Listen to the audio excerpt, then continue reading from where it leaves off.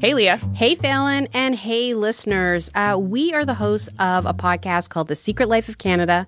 We are a history podcast. Yeah, and we've covered topics, things like the gold rush or the Bay blanket. Yes, kind of unconventional stories, though, that you might have missed in your Canadian history class. So we're here to uncover those secrets. That's right. Check us out wherever you get your podcasts.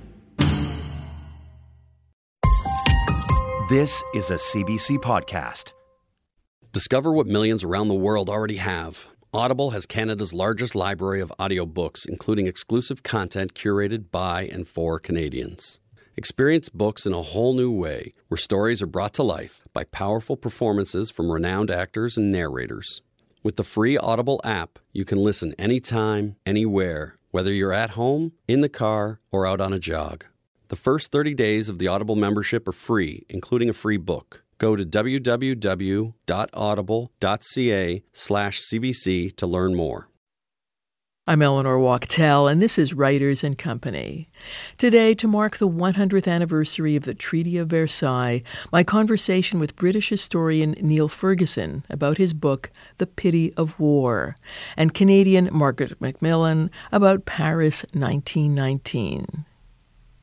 The First World War was initially described as the war to end all wars, but to many historians and critics it became the war that ended all peace, almost 100 years of peace since the defeat of Napoleon.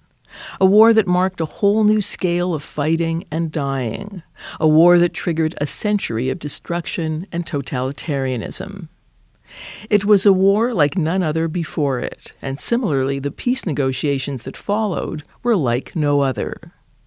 The Paris Peace Conference not only had to determine a stable agreement with Germany, but also to reconfigure the world, from the wreckages of the Austro-Hungarian and Ottoman empires to drawing new maps of Africa, the Middle East, Central and Southeastern Europe, and even Asia and the Pacific. The creation, for instance, of Iraq, Burundi, Rwanda, and Yugoslavia, all recent war zones. The First World War also produced an extraordinary amount of literature, poems, plays, novels, and memoirs by people who lived through it, and more recently, fiction and movies that evoke that time. Historians never left the subject. Hundreds of thousands of books have been written about the First World War. In the past 2 decades, there have been new titles with wide popular appeal. Niall Ferguson is a prolific economic historian and political commentator with best-selling books about the Rothschilds, Henry Kissinger, about early 20th century German business and politics, the British Empire, about money and power in the modern world, and an iconoclastic study of the First World War called The Pity of War. Niall Ferguson was born in Glasgow in 1964. He studied at Oxford, taught at Cambridge and Oxford, as well as New York University, Harvard, and the London School of Economics. He's now a senior fellow at the Hoover Institution at Stanford and at the Center for European Studies at Harvard. The author of 14 books, his latest title is The Square and the Tower, Networks and Power, from the Freemasons to Facebook. Margaret Macmillan catapulted to international success in 2002 when she became the first woman to win England's biggest nonfiction award, the $70,000 Samuel Johnson Prize. She also won Oxford's Duff Cooper Prize and the 2003 Canadian Governor-General's Award for Nonfiction, all for her ambitious and intensely readable account of the peace process. Paris 1919, 6 Months That Changed the World. It was a book that changed her life. Margaret Macmillan was born in Toronto in 1943. She studied at the University of Toronto and at Oxford. A social historian, she taught at Ryerson University in Toronto for 25 years. She then became professor of history and provost of Trinity College at the University of Toronto and warden of St. Antony's College at Oxford. In 2015, Margaret Macmillan gave the Massey Lectures in Canada, and last year she delivered the BBC's Wreath Lectures entitled The Mark of Cain, exploring the tangled history of war and society and our complicated feelings towards it and towards those who fight. She's also published a book called The War That Ended Peace, The Road to 1914. I spoke to Niall Ferguson and Margaret Macmillan in 2003 in Toronto. It's clear that you're both interested in stories and storytelling. Niall Ferguson, you first thought of yourself as a writer as an adolescent in Glasgow, and you knew you wanted to write books. But when did you realize you wanted to write about history? I suppose I was doing it from early on, if you mean economic history, which is the thing that's been central to my work. When I was an undergraduate at Oxford, I had all kinds of literary pretensions. In many ways, I discovered that I've had no great talent for writing fiction. As a journalist, I was mediocre because I was only interested in a relatively small number of things, whereas journalists need to be interested in everything, more or less equally interested. And as I experimented by trial and error, I discovered the only thing I was any good at was writing history. I failed at everything else and resorted in desperation to writing history. Failed in politics, failed as a double bassist, failed as an actor, failed as more or less anything you care to mention. And finally, in my final year, despairing of any other possibilities of gainful employment, I resolved to write a PhD in history, and it really was as a last resort. If emigration to the empire had been an option, I'd probably have taken that, but I was a bit too late for that one. Because I read somewhere that it came down to comparing Hamlet and the 30 Years' War, yes. And you found that there was more scope in the 30 Years' War. Yes. And I loved studying literature. I mean, immersing myself in Hamlet was one of the great educational experiences of my life, and the play lives with me to this day. But then something funny happened, which didn't tend to happen with the study of literature at school, and that was that in working on the 30 Years' War, it occurred to me that there were quite a few books on the 30 Years' War over and above the ones that we were reading in class. And I went to the Mitchell Library in Glasgow, and I discovered in translation Friedrich Schiller's History of the 30 Years' War, a wonderful, wonderful book, which included detail about the origins of the 30 Years' War, which simply wasn't in the books we were using at school. And this sense that there were just infinite possibilities to the study of the past that there couldn't really be with the study of classic texts out there when one's trying to recapture past events. There really is no limit on how much information you can draw upon, whereas ultimately there are only so many ways that you can read Hamlet. It's the product of one man's mind, whereas history is the product of an infinite number of minds. Margaret Macmillan, what first drew you to history? I think probably the same sorts of things that drew Niall. At one point I realized, as I grew to be almost 6 feet, I couldn't be a ballet dancer or a figure skater, so that career option was out, and I wasn't musical anyway, so gave that up. And I loved history. I mean, we grew up in Canada on something called Our Island Story, which was all about the British Isles, and had pictures of Boadicea looking like a pre-Raphaelite heroine, and wonderful stories about Boadicea and King Alfred and the cakes. And I loved the stories, and I think I just developed a sense that the past was somewhere interesting, infinite stories, and I began to realize as I got older that you could always ask different questions. And although I liked English, I mean, I followed really, I'm much the same path as I think Niall Ferguson did. I liked English, and I was quite good at it. I mean, I could write essays, talking about images of food in Hamlet, but I didn't quite believe in it. I never quite believed in what I was doing. I never quite thought it made sense. I never thought it was as real as history, and maybe that's just because I have a more prosaic mind than that. And so I simply got into it. I found I liked it. I found historians I liked. I loved reading it, and I've never stopped liking it. You say that narrative history is coming back. What I think it is. Well, what is it replacing? Well, for a while in history, and it's still there. I mean, history is a very large and complicated edifice, I think. And there was a lot of interest in cultural history, a lot of interest in intellectual history, a lot of interest in how identities are created. So how do I become a woman? How do I become a Canadian? Whatever. And these are interesting questions, but they more and more, it seemed to me, brought in the historian as the mastermind who did all this stuff, the historian as creator. I mean, in a way, it was being affected by what was happening in literature, I think, very much the sort of some of the new theories that were affecting the study of literature, where the critic became much more important than the writer or the reader. And in history, I think you did get a trend which I found interesting, but what basically wasn't sympathetic with, where the historian became enormously important and what actually happened in the past became less important. And the thing about the past is it turned out one way and not the other. And I think it's very important to know that. I mean, causality, it seems to me, is very important. Why did it happen in this way? Why did the First World War break out in this way and end up in this way? And so to ignore that in history, I think, is to ignore a very important part of history.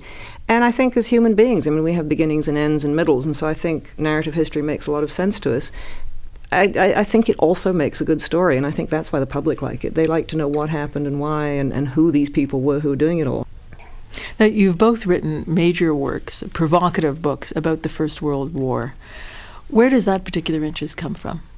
Oh, in my case, it was from a very early age, since my father's father fought in the First World War, and my school, Glasgow Academy, is a war memorial that was formerly dedicated to the dead after the First World War. And I grew up with the very strong impression that I suspect most middle-class Glaswegians of my generation gained, that the First World War was the most important event in history, and that one had to understand it, to understand what had gone wrong. This is because so many Scottish were killed in the war? Yeah, mortality rate is very, very high in Scotland. It's far higher than it was for the British Isles as a whole, almost double the average for the British Isles. So I think, on balance, Scottish families were disproportionately affected. So we're talking more than 500,000 men and more than 25% killed. It's 26% was the Scottish mortality rate, insofar as we can figure it out. And some recent work, which I've just seen by an excellent graduate student in Cambridge, shows that partly that was because the Scots disproportionately volunteered. And indeed the highest rates of volunteering in 1914 were in the Highlands of Scotland, where nearly every adult male enlisted almost as soon as the war had been going a few weeks. So for a Scotsman, the First World War is special, and the Second World War clearly is of great historical significance, but its impact on Scottish society was less. And so for me, it was almost an unavoidable reckoning with the past, to try to understand what had happened, to try to understand why it had left such deep scars in, as it were, my family's collective memory. And I almost felt impelled towards the subject as the anniversary of 1918 neared in the mid-1990s, and wrote The Pity of War very fast, trying to grapple with a series of questions that had been haunting me in my teaching for years. And I should say at this point that I'm not really a fully paid up member of the Narrative History Society, in the sense that The Pity of War is a quite deliberately non-narrative work. It's an analytical work which asks a succession of almost essay questions, rather as if I put the reader through nine Oxford tutorials. And it quite deliberately sets out to analyse the historical problem that is 1914-18, rather than take you through the story. I felt that had been done ad nauseum by previous historians. But before we get to that, your grandfather, John Gilmore Ferguson, is one of the people you dedicate The Pity of War to. What do you remember about him? Wheezing. He had very bad lungs by the time I knew him. I was sitting on his knee when he was a really quite ill man with emphysema. He'd smoked all his life, and he got addicted to cigarettes in the trenches as a teenager. As many soldiers do, nicotine is a great drug for soldiers. And so I recollect his ill health. I recollect asking why he had such poor health compared with my mother's father, and it then transpired that gas had played a part. He'd actually been affected by mustard gas during his time in the trenches. And I remember little else about him because I was very young when he died. I didn't have the kind of conversations I later had with my mother's father, who had served in Burma during World War II in the Royal Air Force. And whose experiences I've spent a lot of time recently investigating, because unlike my father's father, he wrote letters, or at least he wrote letters that had been preserved. My knowledge of my grandfather's First World War experiences is very fragmentary, and it's based on all that survives of his service record. He didn't leave a great treasure trove of documents, which is quite an important thing to bear in mind. We always tend to write the history of the people who wrote a lot and whose stuff has survived. My grandfather was more of an everyman. His war was a non-literary war, and his experiences of it largely survived through memory and through conversation. But you have his kilt. I have his kilt. He actually fought in a kilt. They did all wear kilts, and it caused them all kinds of bother because Scotsmen wear nothing under the kilt. The Highlanders were very vulnerable to gas, which rose up underneath the kilt and would burn areas that were sweaty. Do I need to go on? That was why ultimately there were moves to try to replace the kilt, but the Highland regiments resisted it because it was a badge of their, if you like, their fighting identity. And is part of the reason you wrote The Pity of War because because of your grandfather? Definitely. Absolutely. I wanted to understand his experience better. One of the things that's central to the book is that I argue that for the likes of my grandfather, the ordinary enlisted men who weren't officers, who hadn't been to university or indeed public school, the war was not the hell that it is thought of by people who read only the poetry of Wilfred Owen or the fiction of Siegfried Sassoon, and that for ordinary men like my grandfather, there were reasons why the war could be continued. My question in one of the chapters in The Pity of War is, if it was as bad as we are led to believe when we study the war poets or read much of the conventional literature on the subject, why did it keep going for 4¼ years? Why is there so little indiscipline? Why is there so little desertion? Why is it, in fact, that only a tiny number of British soldiers do have nervous breakdowns? It is complicated, and I think also, I think most sort of research on why soldiers fight seems to show that they fight for their units. And you get this extraordinarily close bond. All Quiet on the Western Front has a bit of that, I think, but a lot of it, about how you have this tremendous loyalty. Eric Marie Remarque novel. Yeah, wonderful novel, which I used to have my students read, and the young men in particular were very, very struck by it and very moved by it, because, in fact, I think it does reflect. But anyone who reads Remarque's All Quiet on the Western Front should be compelled by some kind of law to read Ernst Jünger's Storm of Steel, which is the kind of mirror image German account of the war, written by a man who would become a strange, almost prophet of industrialized war, and some would say of fascism, a guy whose view of military conflict bordered on the mystical, but whose account in Storm of Steel of being one of the Stoßtrupps, one of the stormtroop officers in World War I is absolutely riveting, not least because he makes it clear how thoroughly fulfilling being at the sharp end of organised violence is. Yeah. Well, you got all those people after the war in Germany and elsewhere who joined veterans associations and talked about the good old days. It's more complicated, I think, than perhaps we realise now looking back at it. Now, Margaret Macmillan, your great-grandfather was David Lloyd George, the Prime Minister of England during the Paris Peace Conference of 1919. How much do you think your personal connection to him had to do with your wanting to write about the war and the conference? In fact, I think, if anything, it probably put me off. I was very interested in the First World War, partly because of my Canadian and Welsh grandfathers.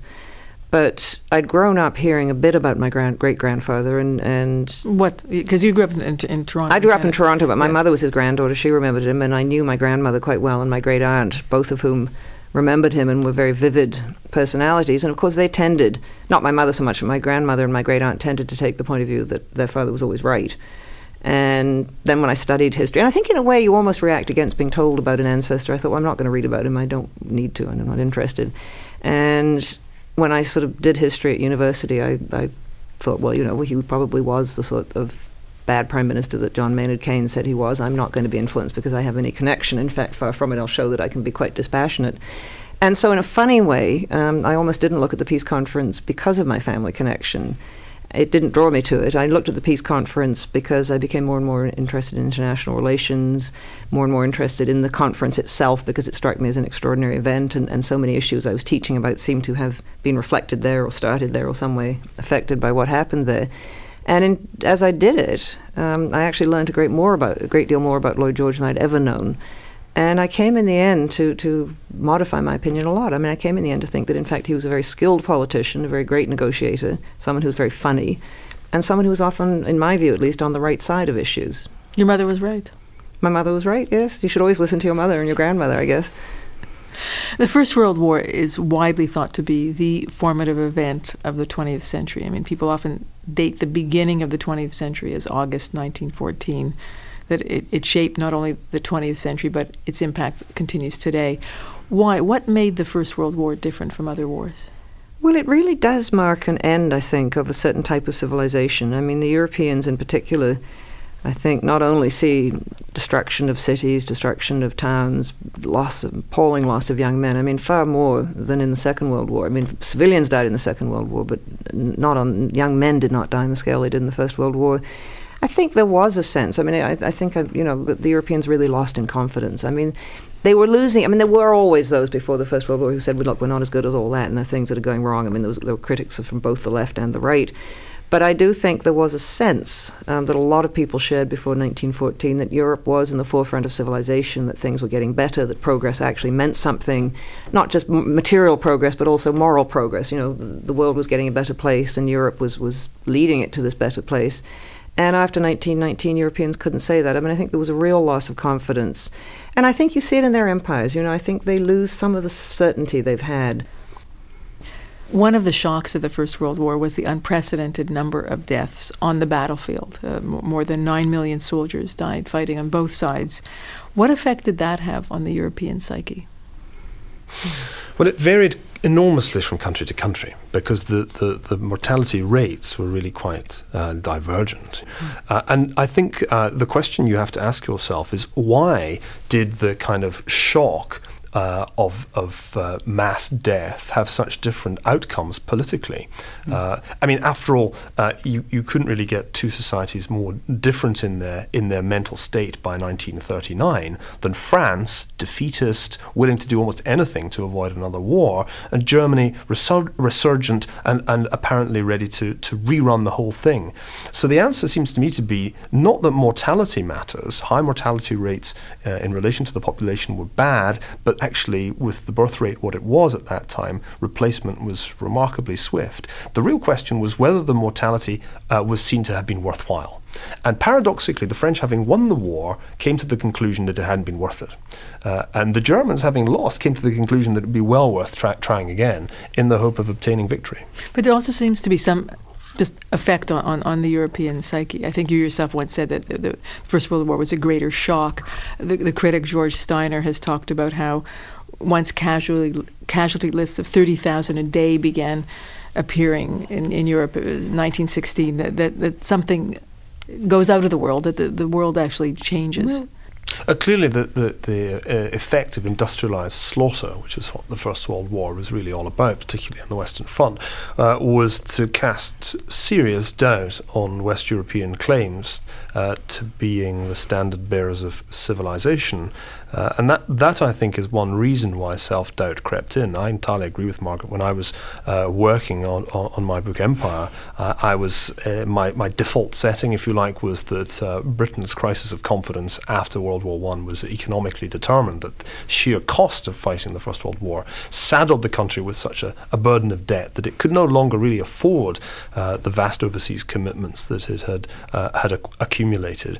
And that's true. That's not wrong. But what's also really striking is that the men on the ground in the interwar period are assailed by doubts which really hadn't been there before. And I think those doubts had a lot to do with the memory of what had happened in 1914-18. Think of the difficulty Orwell has in shooting an elephant with simply putting up with being the hated face of the British police in Burma. Think of the doubts, which of course predated the war, of a Leonard Woolf about what could possibly be done to impose any kind of meaningful progress on the teeming anthill of India. I think, of course, it's a very important point to bear in mind, and I think this is a question for cultural historians, whether these doubts in fact predated the war. Most of the big changes in art, in which we tend to lump together and call modernism, were well established before 1914. And in many ways, the First World War provided brilliant subject matter for well-advanced artistic movements. And we sometimes misread that as historians. We say, oh, there was this great Cicero and everybody lost confidence, and instead of painting nice realist works, they all ran around doing Expressionism. Wrong. Expressionism was well established. When Otto Dix went to war, he already had the techniques to depict organized violence, but now he had the subject matter to make the pictures rather more compelling. So in that sense, I'm slightly wary of seeing the First World War as a big cultural break, least of all in Britain, where I'm constantly constantly amazed by the conservatism of 1920s British culture compared, say, with 1920s German culture. But there is definitely a big change in attitudes about power and violence. And all those rather compelling claims that had been made before 1914 about the superiority of the way the British did things looked a lot less compelling after Passchendaele, to cite just the most egregious example of futile slaughter. But you also you even think that Great Britain didn't need to get involved in the First World War. Oh yes, with all due respect to Margaret's distinguished ancestor, Lloyd George made one of the greatest mistakes in all history on the 2nd of August 1914, when instead of, as everybody expected him to do, speaking up against intervention in the First World War, what became the First World War, he said nothing. And the minority of hawks in the Liberal cabinet, Grey, Churchill, and very reluctantly the Prime Minister Asquith, were able to, in fact, roll effectively the rest of their colleagues into support for intervention in the Continental War. I think if Lloyd George had spoken against it, his authority among the left of the Liberal Party would have had enormous weight. Instead, after hesitating, he lent his support to the war with enormous effectiveness. I mean, I think there can be few other reasons why everybody believed they were fighting for Belgian neutrality than the speeches that Lloyd George made in the opening weeks of the war. And I don't think it was really a very smart decision for the Liberals to intervene in 1914. Not because I have any great desire to imagine a world in which the Kaiser's Germany dominates the European continent, because I think for many people that would have been a rather unhappy solution, particularly for France, though preferable to 1940. More because it seems to me we need to expose what went wrong in British strategic planning in the run-up to 1914. And it's very clear that this dominant power, the British Empire, was being challenged by a German rival. The question was how to deter the German rival from an all-out bid for world power. And I think the British failed to do this. Why? Because Lloyd George and his Liberal colleagues were not prepared to introduce conscription and have a properly kitted out land army ready for a European war. They just wouldn't do it. They made a commitment to France. They knew about their commitment to Belgium. They knew damn well the Germans were planning something. It was an open secret.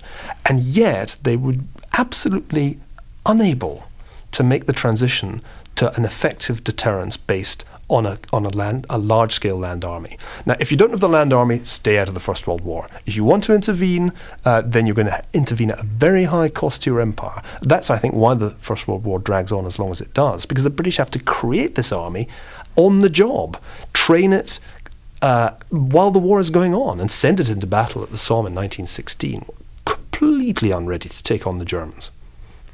The trouble was, I suppose, politically, it was simply impossible for the Liberals to think of conscription. I mean, they had the same problem after the war. I mean, it was seen as something that went across against all British traditions, something that only those sort of awful people on the continent did. It wasn't necessary.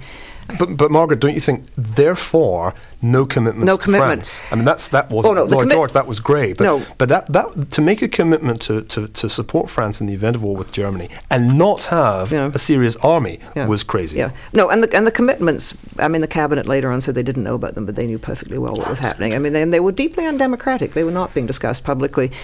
The trouble. I mean, I like the pity of war immensely, and I thought you did what you set out to do. You raised all these questions, and I thought it was wonderful. But I still, a continent dominated by the Kaiser's Germany would have been a pretty awful place. I mean, here you have this very powerful country, which, yes, does have Democrats within it, does have sort of civil society within it, but it has this, as someone described it, a comic opera constitution, where the Kaiser and the people at the top who have far too much power over military and foreign policy, and a Kaiser who is probably nuts. I mean, there was that point in, I think it was 1908, 1909, in one of the crises over Morocco, where his own government thought of having him declared insane and declaring a regency. And this would have been the country that would have dominated wonderful elements within it, but some of the worst elements seem to be actually riding high and dominating it. I mean, I don't know would such a Europe have been a peaceful place? Well, I think part of our problem here is that we find it very hard to escape from under the mantle of wartime propaganda about the Kaiser's Germany. And the British were devastatingly good at this. They knew exactly how to portray Wilhelmine Germany as a monstrous despotism from the moment the war began. Well, some of it was true, though. Well, in fact, I think when one goes back and tries to understand Wilhelmine Germany on the eve, the things that strike me all the time are the extraordinary modernity and sophistication of so many parts of that society. It clearly had the best universities and higher education in the world at that time. It had the biggest Social Democrat party by far. In many respects, its parliamentary system was evolving rapidly towards a system of both parliamentary accountability and very successful federal devolution. The power of the Kaiser, for just the reason you've given, was on the wane because the Kaiser himself was nicht ernst zu nehmen, not to be taken seriously. And in many ways, Imperial Germany was at a tipping point in the direction of really, by both British and American standards, a relative political normalcy. The question then becomes, what would the effect of a successful war have been? We don't know. We have to speculate. But it is by no means clear that it would have been to strengthen the reactionary forces within German society. That's a kind of assumption that many historians make.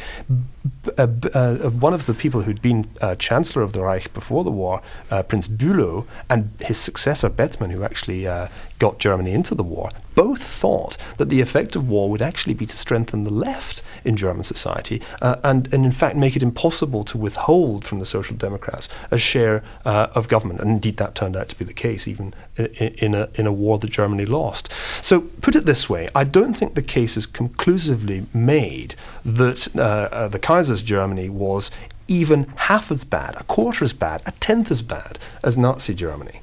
And of course, if there had been a victorious First World War for Germany, there would have been no Hitler, no Nazi Germany. It wouldn't have been necessary. There would just have been a really successful constitutional monarchy running a continental European empire. I think most people, in fact, could have lived with that. Margaret a chance to well, respond. I don't know. Because, I mean, what you might have had, tipping points can tip this way or that. I mean, what you might have had is a triumphalist Germany in which the right, and so much of the left was swept away by patriotism and German nationalism, in fact, in 1914, it could have gone the other way. I mean, I don't think we'll ever know. I mean, I find it absolutely, fascinating to wonder.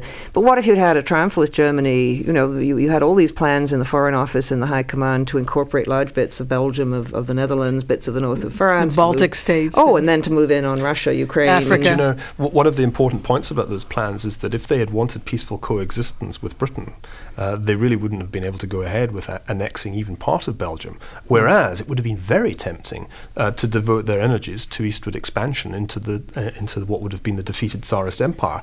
Was that in any way to the disadvantage of Britain? Not at all. I think that the German right would have spent all their energies, expended them harmlessly in creating Mickey Mouse princedoms and dukedoms in Kurland, Lettland, and so on. And really, the whole thing would have been, from a British point of view, a tremendous step forward. Incidentally, it would also have been rather beneficial for the Jews of Eastern Europe, paradoxical though it may sound, because their condition under Russian rule had been far from happy. They'd been subjected to more or less officially sanctioned pogroms, whereas the Kaiser's Germany, and this is often forgotten, gave complete political and civil rights to Jews and would have been welcomed by the Jews of Eastern Europe had it taken control of that part of the world. So, there's a lot of upside to a German victory. Admittedly, from a British point of view, there's a risk. And the risk is the potential of German naval bases near to the Channel. And I think that ultimately is why the argument for intervention was a very compelling one. But I still come back to my point. If you're going to take the Germans on, you better get that army together sometime before August 1914. Yeah. Margaret Macmillan, in your book, Paris 1919, looks at the critical 6 months of the Paris Peace Conference that led up to the Treaty of Versailles. What was the goal of the treaty? The trouble is it had many goals. I mean, it was partly to punish those who were responsible for the war. I mean, the war had gone on so much longer than anyone had thought and cost so much more than anyone had thought possibly it ever could cost, that there was a huge demand to pay for it. And when awful things happen, it's, I think, a very natural human reaction to say someone must have done it. It must be someone's fault. And it was also, I think, in the sort of tradition of European wars that when you lost, you paid a fine, you lost territory, you lost possessions of some sort or another. I mean, this was to be expected. The thing about the First World War is it was so much bigger, and so what was expected of Germany was so much bigger. The bill was that much bigger, and the expectations were that much bigger. And so the treaty was partly about assigning blame, partly about making Germany cough up for a lot of the damage that was done. I mean, the French and the Belgians had a very good argument here. The war on the Western Front was fought on their soil. So it was their factories, their mines, their railways that were destroyed. Germany was relatively unscathed. And as a French newspaper said, why should the French taxpayer pay for this? France was attacked by Germany in 1914, not the other way around, and so was Belgium. And so that was part of the treaty. Part of it was to try and build a better world. Woodrow Wilson, the American president, insisted that the Covenant of the League of Nations, the founding document of the League of Nations, be inserted into the beginning of that treaty. And I think as the treaty writing went on, everyone else who had any sort of claims on Germany or anything they wanted tended to pop it in as well. And so you ended up with a treaty that was, I think, 441 articles, and it was a real mishmash. I mean, on the one hand, you had the League of Nations, grand ideals for a new world. On the other hand, you had the clause that said the skull of, I think it was Chief Mutesa from German Nyasaland, which is in the Ethnographic Museum in Berlin, must be returned. So that you got this extraordinary mishmash, which no one had properly read through. And it was cobbled together. It was also having to deal with complete chaos on Germany's eastern frontiers because the collapse of both Austria-Hungary and Russia had left all that very fluid. And so it was trying to settle new frontiers, trying to deal with Germany, trying to build a new world. And I think it's not surprising it was a bit of a mess. My own view is it wasn't as harsh as the Germans felt. I think the Germans had unrealistic expectations of how they would be treated at the peace conference. And I don't think anyone who loses a war ever likes their peace terms anyway. And there was a lot to irritate the Germans in it, but when you look at all the different terms, in the end it didn't leave Germany significantly weaker. In fact, in some ways it left it stronger because Germany was a much more compact country. It no longer had a common border with Russia because Poland now had re-emerged. It no longer had an Austria-Hungary. And I think the proof of that, really, in a way, is that in 1939 Germany was able to make war on Europe and conquer most of it in about 2 years.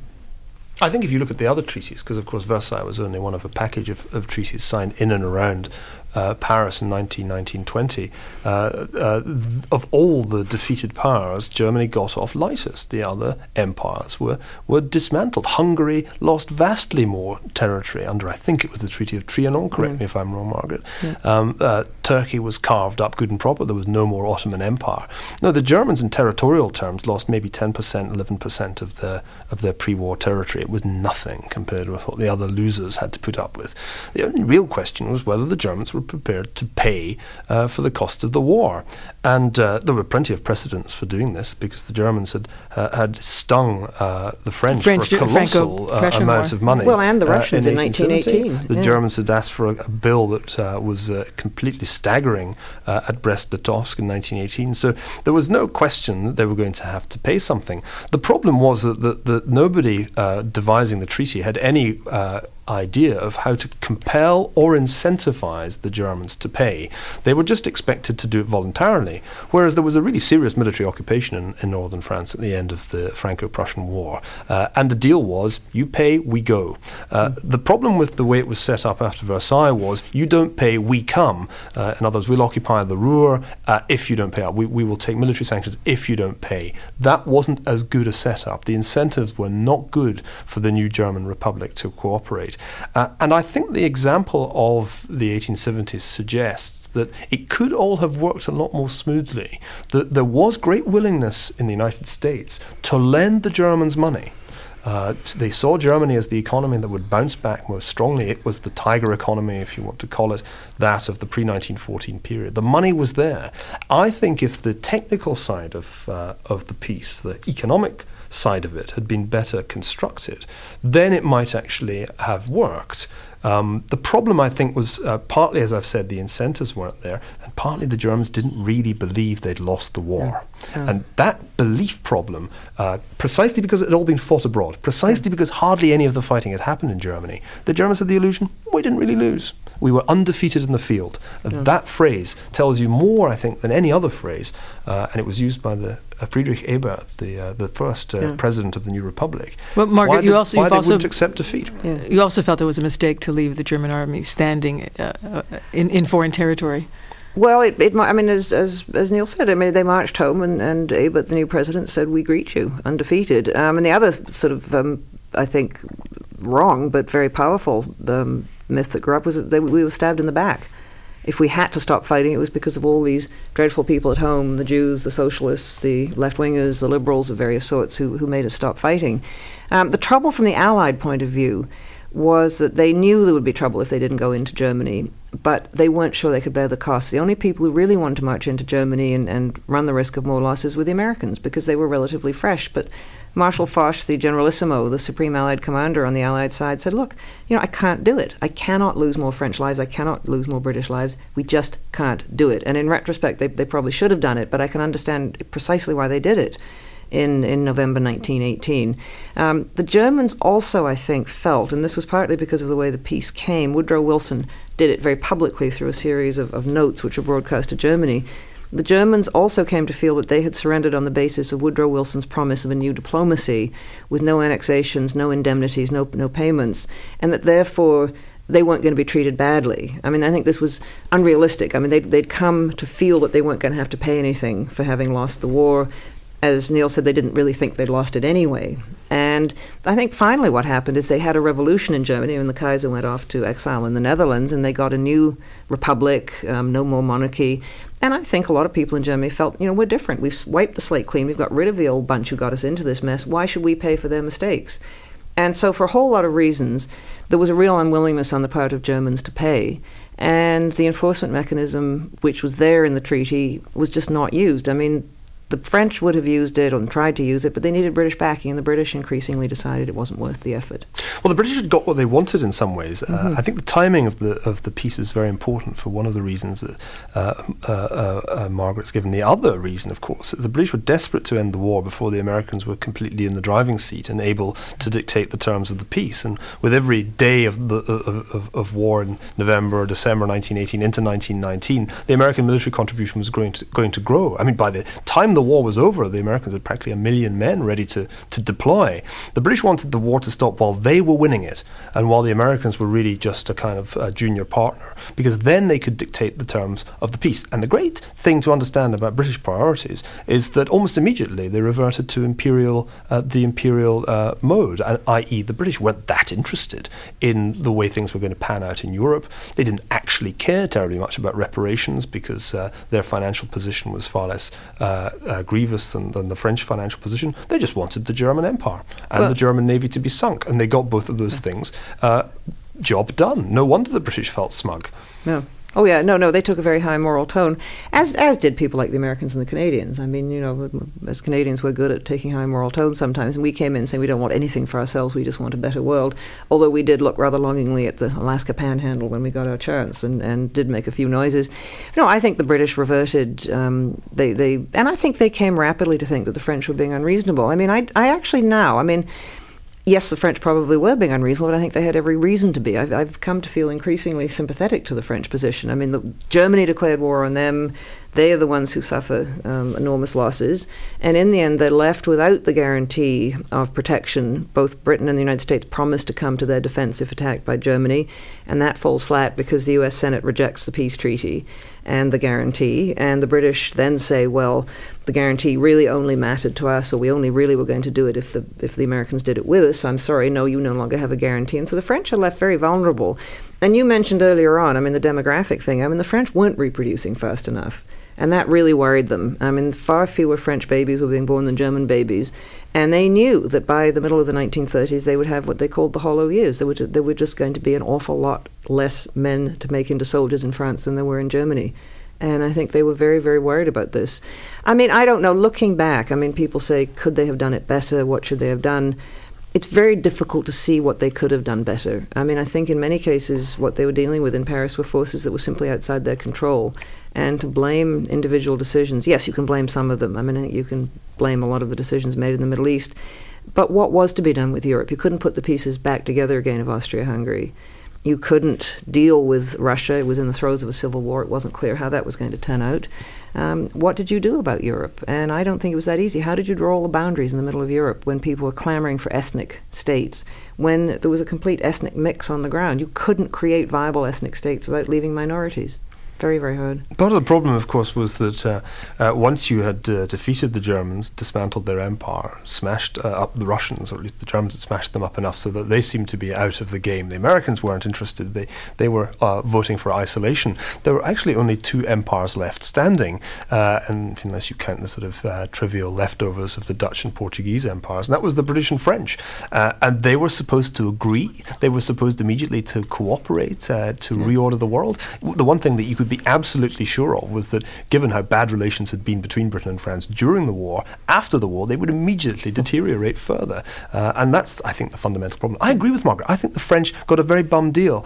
But in a way, the puzzling thing about the French was that they didn't lose in 1914-15 because according to the form book, both past and future, they should have collapsed fairly quickly in the face of an overwhelming German military assault. The casualties the French sustain in the opening phase of the war are devastating, and in 1870 and in 1940 would have more than sufficed to bring the war to a conclusion.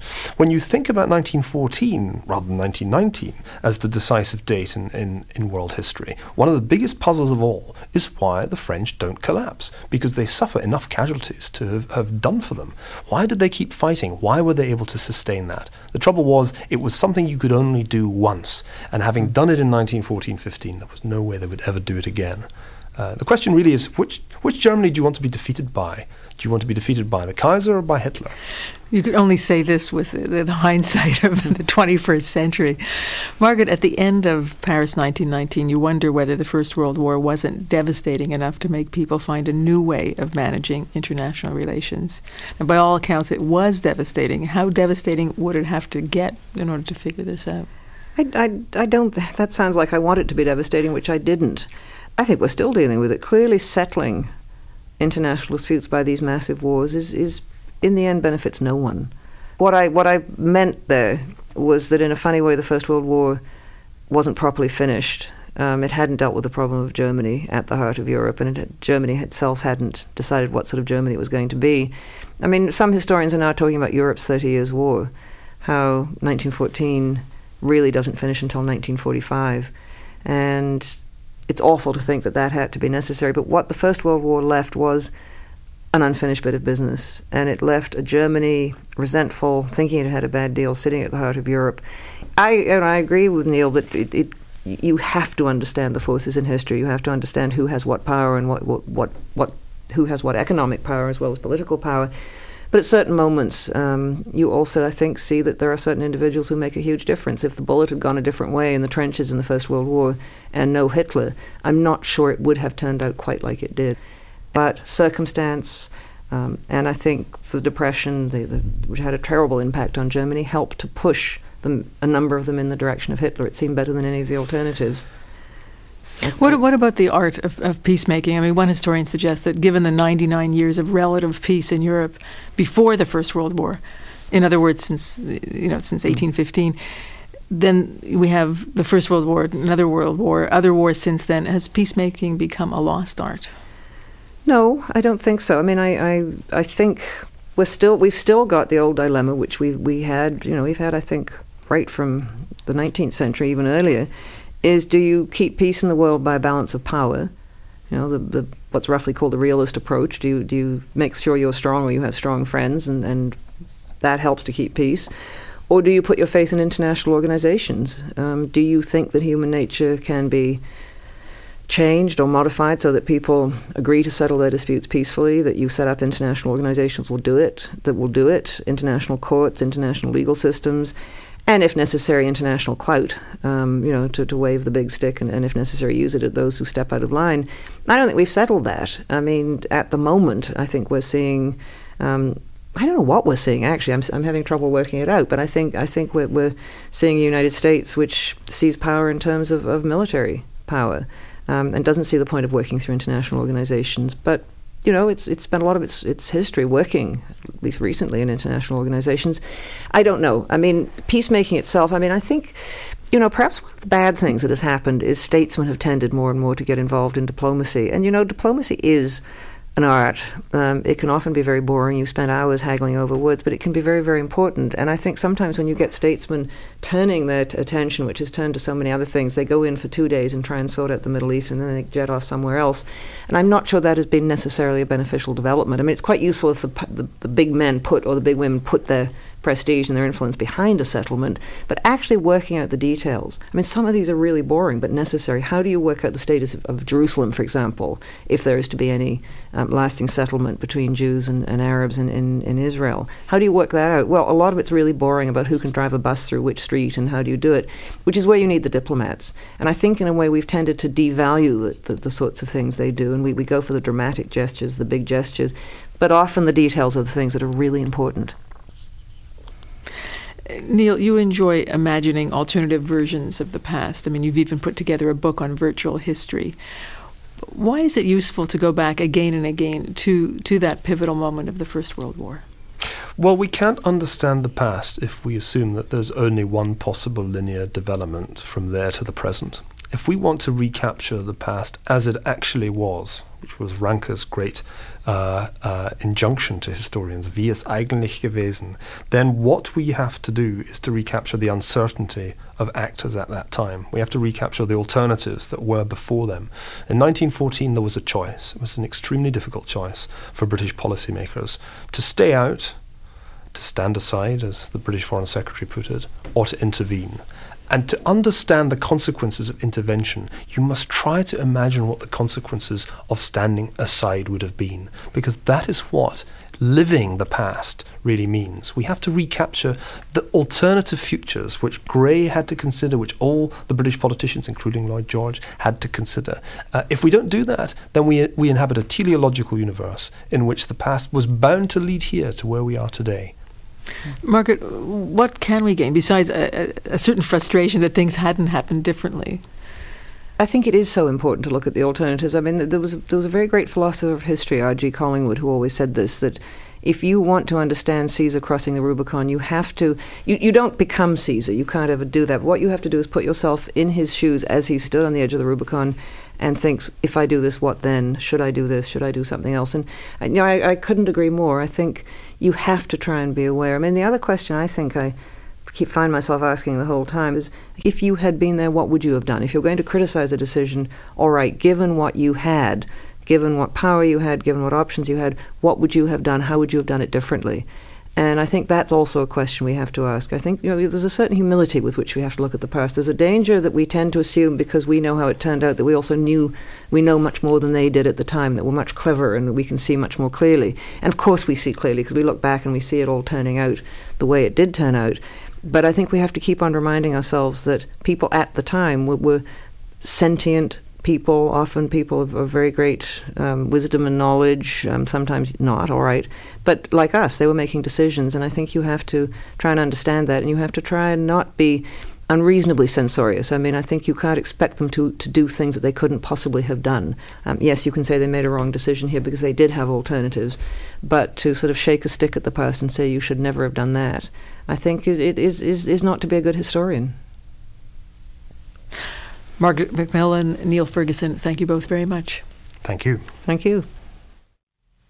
Margaret Macmillan and Neil Ferguson in Toronto in 2003. Neil Ferguson's The Pity of War and Empire are available in paperback from Basic Books. Margaret Macmillan's Paris 1919, 6 Months That Changed the World, and her 2013 title, The War That Ended Peace, The Road to 1914, are also available in paperback. Writers & Company is produced by Mary Stinson. Katie Swales is associate producer. Technical operations by Laura Antonelli. We always like to hear from you. Our email address is writersandco@cbc.ca, and the telephone number is 416-205-6631. For news and reviews all about books, check out cbcbooks.ca. The executive producer is Tara Mora. I'm Eleanor Wachtel, and I'll be back again next week. I hope you'll join me. For more CBC podcasts, go to cbc.ca/podcasts.